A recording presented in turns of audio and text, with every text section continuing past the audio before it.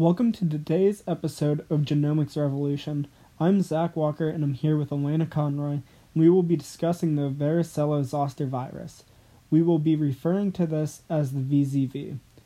In 1888, von Bocquet first observed that the VZV was related to the herpes zoster virus, or shingles, when children contracted VZV from adults who had shingles.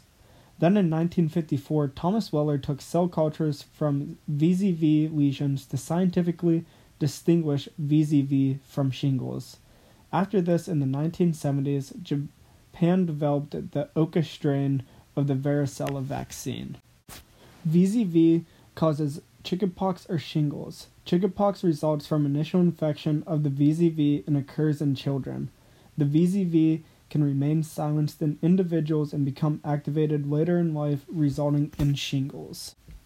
VZV is a member of the varicella-virus genus and belongs to the alpha herpes virus family.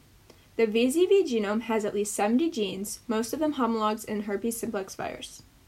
In 1986, the complete sequence of the VZV genome was determined by Davidson and Scott. They determined the genome is variable in size, but the sequence they looked at was 124,884 base pairs and contained 70 genes between two strands of DNA. The VZV genome encodes at least 71 unique proteins. The sequence is linear with a single unpaired nucleotide on each end. These will pair together and become circular in cells that are infected with the virus. After sequencing the VZV genome, Davidson and Scott determined that there are a lot fewer repeats among the sequence compared to HSV1, and the places with repeats are unrelated to HSV1. The research described these repeats as accumulated parasitic sequences that possibly happen through recombination in regions that they do not cause a selective disadvantage. This affects the size of some of the encoded proteins and could have a role in different functions of these genes. By looking at the sequence and determining the gene layout, Davidson and Scott were able to determine that both the VZV and HSV1 have similar gene layouts. Many of the genes encode similar proteins with specific properties. Research reports that there are also a limited amount of regions with significant differences.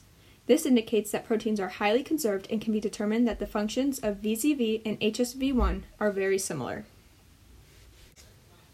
In a study done by Argra et al., they were able to determine distinguishing parts in the nucleotide sequence between the originally sequenced VZV and the VZV Oka vaccine strain.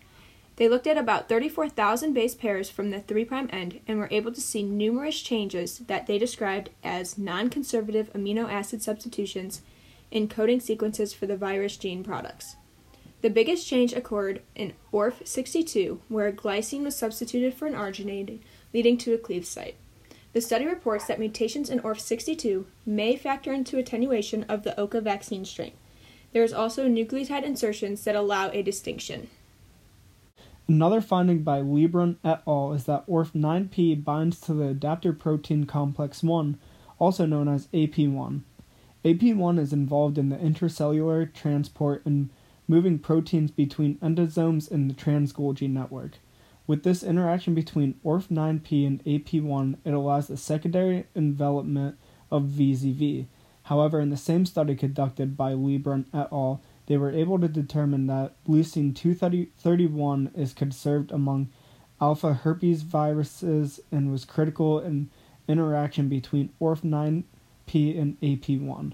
To help show this, they mutated leucine 231 to alanine in ORF9p, and found that by mutating leucine 231 to alanine, it strongly impaired the viral growth of VZV. This ends today's episode of Genomics Revolution. Thank you for your time, and we hope you were able to learn something new today.